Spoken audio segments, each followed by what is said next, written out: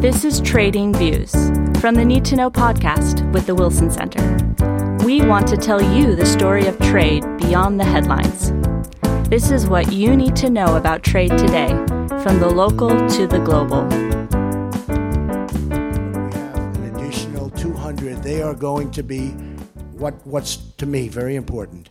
Number one, they're going to be spending much more than $200 billion over the next 2 years, including up to $50 billion just on agriculture alone. And some of the numbers that I wrote down, on manufacturing, they'll be spending $75 billion. They'll be putting into our country, okay? They're going to be putting into our country $75 billion on manufacturing. $50 billion worth of energy. So that's great for our energy people. We're the number one in the world now. We weren't. We're now the number one energy group in the world. We're bigger than Saudi Arabia, and we're bigger than Russia. We're bigger than everybody. And for those people, welcome back to the Need to Know podcast, and to a series, or a podcast within a podcast, called Trading Views. This week saw the signing of Phase 1 of the trade deal with China that we've been talking about for the last couple episodes. It's almost like we planned this or something. If you haven't already, take a listen to the other two episodes that are labeled Trading Views. The first takes an on-the-ground look at trade from two CEOs in Tennessee. Episode 2 goes over Phase 1 with some of our Asia experts here at the Wilson Center. And today, we're going to talk to a couple of farmers, because agriculture factors huge in Phase 1, with China being on the hook to purchase billions in goods under this new agreement, and much of it coming from agricultural products. But as we'll see in this episode, the market and the agricultural community will wait and see if the agreement bears fruit, so to speak. Today we'll talk to two farmers from Nebraska. They joined me via Skype, and I asked them what effects they're seeing on the ground from this trade war with China. Certainly prices have softened. China was about 60% of our export market, which accounted to, for about 25% of our entire soybean market. So 25% of the soybeans that we grew in the United States in, say, 2017, 2016 went to China. That dropped down to almost nothing in 2018, coupled with a great, really high production, record production. And so prices decreased significantly. That's Clay Govier from central Nebraska. He's a fifth-generation farmer, focusing mostly on corn and soybeans. And he also sits on the Nebraska Soybean Board. I think that there's a general feeling that China hasn't been playing fair for quite some time, even though they have bought a lot of soybeans from us. And it's, I think, overall probably been a good thing for our market. It's still, there's still some unhappiness there. Farmers would probably tell you that they haven't followed the rules like we would expect. They might indicate that they're going to buy some soybeans, and then the soybeans show up and they say reject it somehow, and then that can impact not only the price of the soybeans on that barge, but also the market in general. When Clay mentioned China rejecting shipments of soybeans in the past, it brought back to my mind something that Kissinger Institute Director Robert Daly said in an interview that I ended up leaving on the cutting room floor from a previous episode. Here he is explaining something about the history of the U.S.-China trade relationship. It's been the pattern under Presidents Obama, Bush, going back further, that whenever we've had a major spike in concern over things like IPR or other aspects of China's openness, or when there have been frictions in the trade relationship, China would famously send buying missions to the United States, and they would order more Boeings, more soybeans, more wheat. They would come with open checkbooks, or at least with a lot of MOUs, and make promises to buy more, and they would spread these promises around the country. Now, only about 50% at most of a lot of these promises would actually materialize, and they kept making the same promises and the same purchases again and again to get over short-term crises. That goes a long way to explaining some of the skepticism that remains in the agricultural community about this deal. Signing the Phase 1 trade deal is definitely welcomed by the farming community here, and I would say across the nation. I think farmers are getting kind of tired of the trade war and the uncertainty that it's creating. So it's definitely welcomed. We are really interested to see what the details of this program are. I would say cautiously optimistic is right. Until we see soybeans loaded out and sent to China and they accept them. And then there's the question that Robert Daly posed in the last episode as to whether or not the Phase 1 agreement is more than China could ever buy, or that America could produce to meet the billions that have been suggested. Well, the 40 billion, I mean, if they're spreading that out across, all agricultural products, it is hard to believe, just because of where we have been in the past and then thinking about our other trading partners. Are we going to stop selling soybeans to another country because China's willing to buy them all? So if they would buy $40 billion worth of ag products, how is that distorting the markets, and how is that impacting our other trading partners who, we're responsible for? So, I guess personally, if we get halfway there, I'm going to be pretty happy. All that Clay has told us is very similar to what another Nebraska farmer told me. Andy Jobman is a farmer in central Nebraska, an agronomist working in crop consulting and precision agriculture, and serves as the vice president of the Nebraska Corn Growers Association. I think a lot of it is a wait and see. We've been so close to signing this deal, how many times over the last, 6 to 8 months, and it's just never happened. And now that we finally got it, I think there's still a lot of skepticism about, how much is China actually going to follow through on what they've signed to, and how soon. That's the other thing. They've got some time to actually make purchases. And I think, some people are arguing that the markets, the commodity markets, have already built in the anticipation of this trade deal. We have, had some rallies in the soybean and corn market over the last month and a half. We're off our December lows.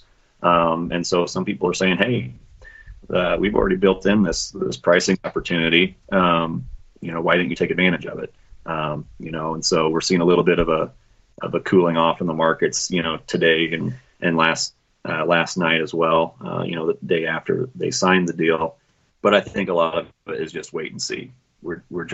It's just such a complicated situation. Signing a piece of paper doesn't necessarily make everything perfect again.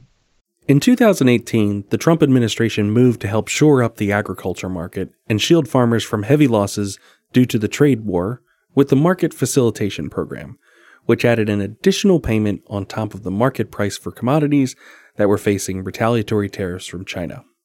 This came as a welcome aid to farmers who have seen soybean prices in particular fall from a high of about $16 a bushel in 2012 to about $7 a bushel in 2019. That, coupled with devastating flooding in some parts of the country and a generally wet year which made planting and growing difficult, farmers were already facing a lot of market forces, even before the trade war situation was thrown into the mix. Here's Andy Jobman again. By and large, we'd rather have the markets. We're way better off with the markets. That's what we wanted. We want this trade deal done. The payments help. They're just a Band-Aid. They're just a crutch. They're just a bridge over this troubled water, so to speak. And so U.S. farmers would much rather have a functioning market to market their products. And we have had some marketing opportunities, don't get me wrong. And it has forced us to really, tighten your belt on your operations expenditures. Maybe you're not purchasing that tractor that you otherwise would have made an upgrade on. You're stretching things a little bit farther, and really, really just tightening your books, trying to get through this hard time. And we'll hear from Clay Govier again. Well, the way it was structured in 2018, and 2018 being a really good production year, we actually were pretty profitable in 2018, even though we basically lost our export market. Subsidies we received $1.65 per bushel of soybeans, and it was based on your production. So, for every bushel that you grew, you would receive another $1.65 from the USDA through the MFP payment, the Market Facilitation Program. that they set up. So honestly, I would say that 2018 on our farm specifically, and I can't speak for everyone, but we had really good yields, so it actually paid fairly well. I believe that most farmers, I mean, there was a tagline that a lot of farmers used that was trade, not aid. We would rather have a marketplace to sell our beans rather than, just have to store them or take a low price and then get these additional subsidies from the government. And just like I did down in Tennessee, I asked both Clay and Andy their perceptions of what the agriculture community was feeling about this trade war. We'll hear from Clay first and then from Andy. Generally, I'd say that farmers can be kind of self-sacrificing. So they're willing to take the short-term beating, financially in order, for the potential of some long-term payoff or even the playing field a little bit. And, farmers, they're aware of the intellectual property theft and some of the other things that are a piece of this trade war. It's not just, they see a bigger picture than just, soybean prices are bad right now because of this. But more and more, I do hear that farmers are starting to get tired of it. And so they're really welcoming this phase one trade deal because it, should directly impact them. But I think just, again, going back to the uncertainty that it's created in the marketplace, I think farmers are just, getting kind of tired of it. I think by and large, agriculture was all in. Like, yeah, we're willing to expose ourselves to a little bit of risk to, some loss of some markets temporarily. But, we all understood China, we kind of needed to rein China in to be a little bit more of a fair player on the world trade stage. And if in the end that means that we get, better trade deals and more of our products into China, then that's a huge win for agriculture. We understood that. I think where agriculture has started to second guess how well this whole process has gone is just how long it's taken. And all of this begs the question, what happens to the agriculture market now that we've returned to some level of stasis on our trade relationship with China? Both Andy and Clay told me that they have seen markets adjust to the realities of the trade war. Exports increasing from South America, for example, and more investment from China and other countries' infrastructure to help create more supply. That stuff doesn't just disappear overnight. I think if we can really rein China in on some of this, intellectual property rights that, they haven't been following those rules and regs on world trade. If we can get them to toe the line a little bit better on that, I think that's just going to make everybody a lot happier. World trade is kind of a zero-sum game. If they're not buying soybeans from us, they're going to buy from someone else. And I think it's really important that we get them back to the table with us, and the quicker the better. South American crops are going to start coming out, pretty soon. China's done a tremendous amount of investing in infrastructure worldwide to diversify their portfolio of where they're purchasing ag crops. And so, you make someone mad that you're doing business with, it's really hard to get them to come back to the table and back to even the original terms you were at before. And so perfect world is that we get some of their business back.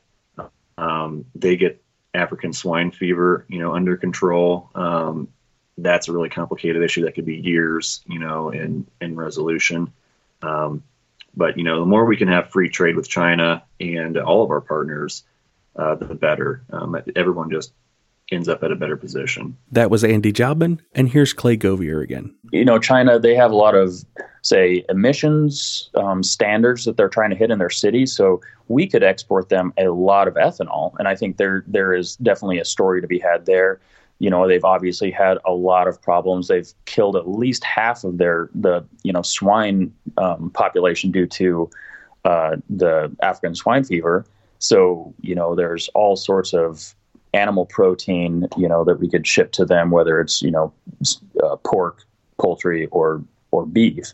So I mean, there's so much potential if we could get rid of these tariffs. So I think there's areas that products that we really historically haven't shipped to China in great amounts that we could, just because of the various other factors that they're dealing with over there. I read reports about China investing in the infrastructure in Brazil and Argentina as far as their port loadout facilities and rail. And in the past, that has been our big edge from a United States American farmer, is our infrastructure is just so much better than South America's, so we can get soybeans to them more cheaply from a freight perspective. Now if China is investing in South American infrastructure, we're going to lose that edge. And now Brazil, I think if they didn't last year, they will this year overtake us as producing more soybeans, being the global leader in soybean production. So, South America can outproduce us significantly. And then we have the strong US dollar right now. So from a currency perspective, we're just not competitive. So there's a lot of factors besides a 25% tariff that are not positive for the US farmer. Short term, I think we could probably get a lot of that market share back, just because we're sitting on a massive carryout of soybeans, and we need to get rid of them.